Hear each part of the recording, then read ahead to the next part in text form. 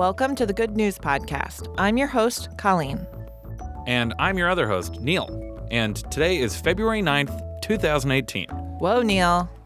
You're calling the date out. It's a big move for us. We've never done that. We've never done that. And you don't like it.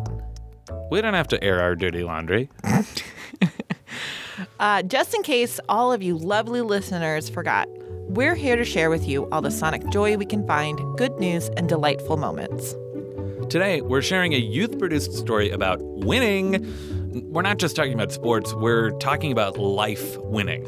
But first, some bad things that aren't going to happen today. Your evil stepmother will never be your real mom. And no one in America will have to turn their kitchen into an infirmary for injured soldiers per the Third Amendment.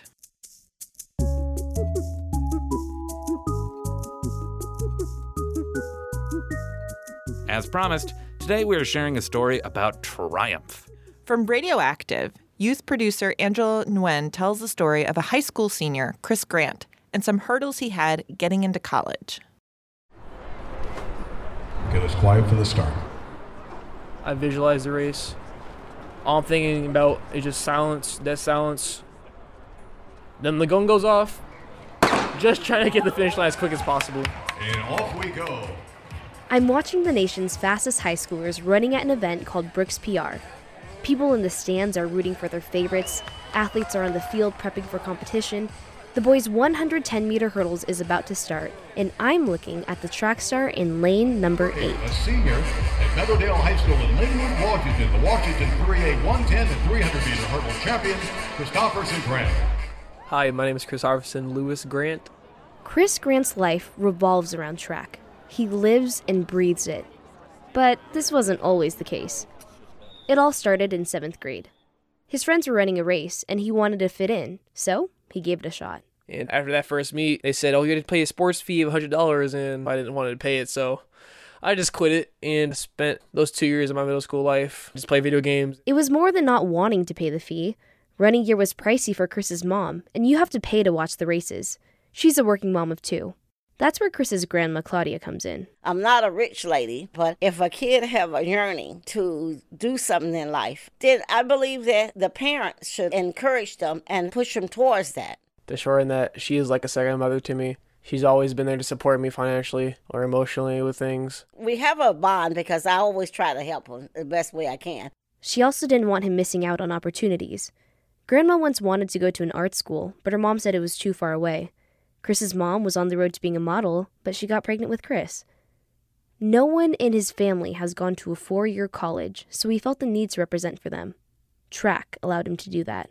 They believe that, the single parent, especially a black single parent, and having a kid, they probably won't amount to nothing. That, they'll just be a dropout. They'll just cause trouble around the streets. It invigorates me to prove that I can prove them wrong. That motivation to move on to the next level, which is college. That's honestly why I do track. His goal became to win the state championship because he knew that would get him noticed by college coaches.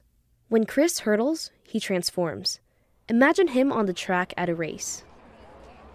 He's focused only on what lies ahead of him. He's crouched down at the start and sprints out of the blocks the moment the gun goes off. Arms pumped, knees driven, the first hurdle is right there. He quickly jumps off one foot, the other following close behind. He barely grazes the hurdle. But he is a goofball. Phil Hodges is Chris's high school hurdles coach who's seen him progress since day 1. I saw in him a maturity when he was a senior this past year that I hadn't really seen before. He kind of took it upon himself to be a good leader. Chris was the rising track star. He was invited to race at national meets. He broke school records. He was even on the front cover of the sports section in the Seattle Times. He also earned the respect of his teammates like Megan Zollers and Harry White. He's become one of the most hardworking, genuine people I know. He's a different breed. He really pushes himself when nobody else is there to push him. And then, he fell.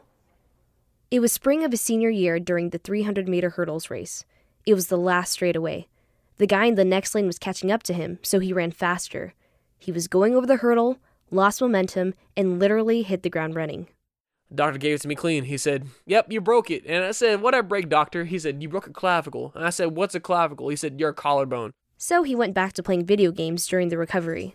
Round 2, fight. But then panic started to set in. The state championship was only a few weeks away.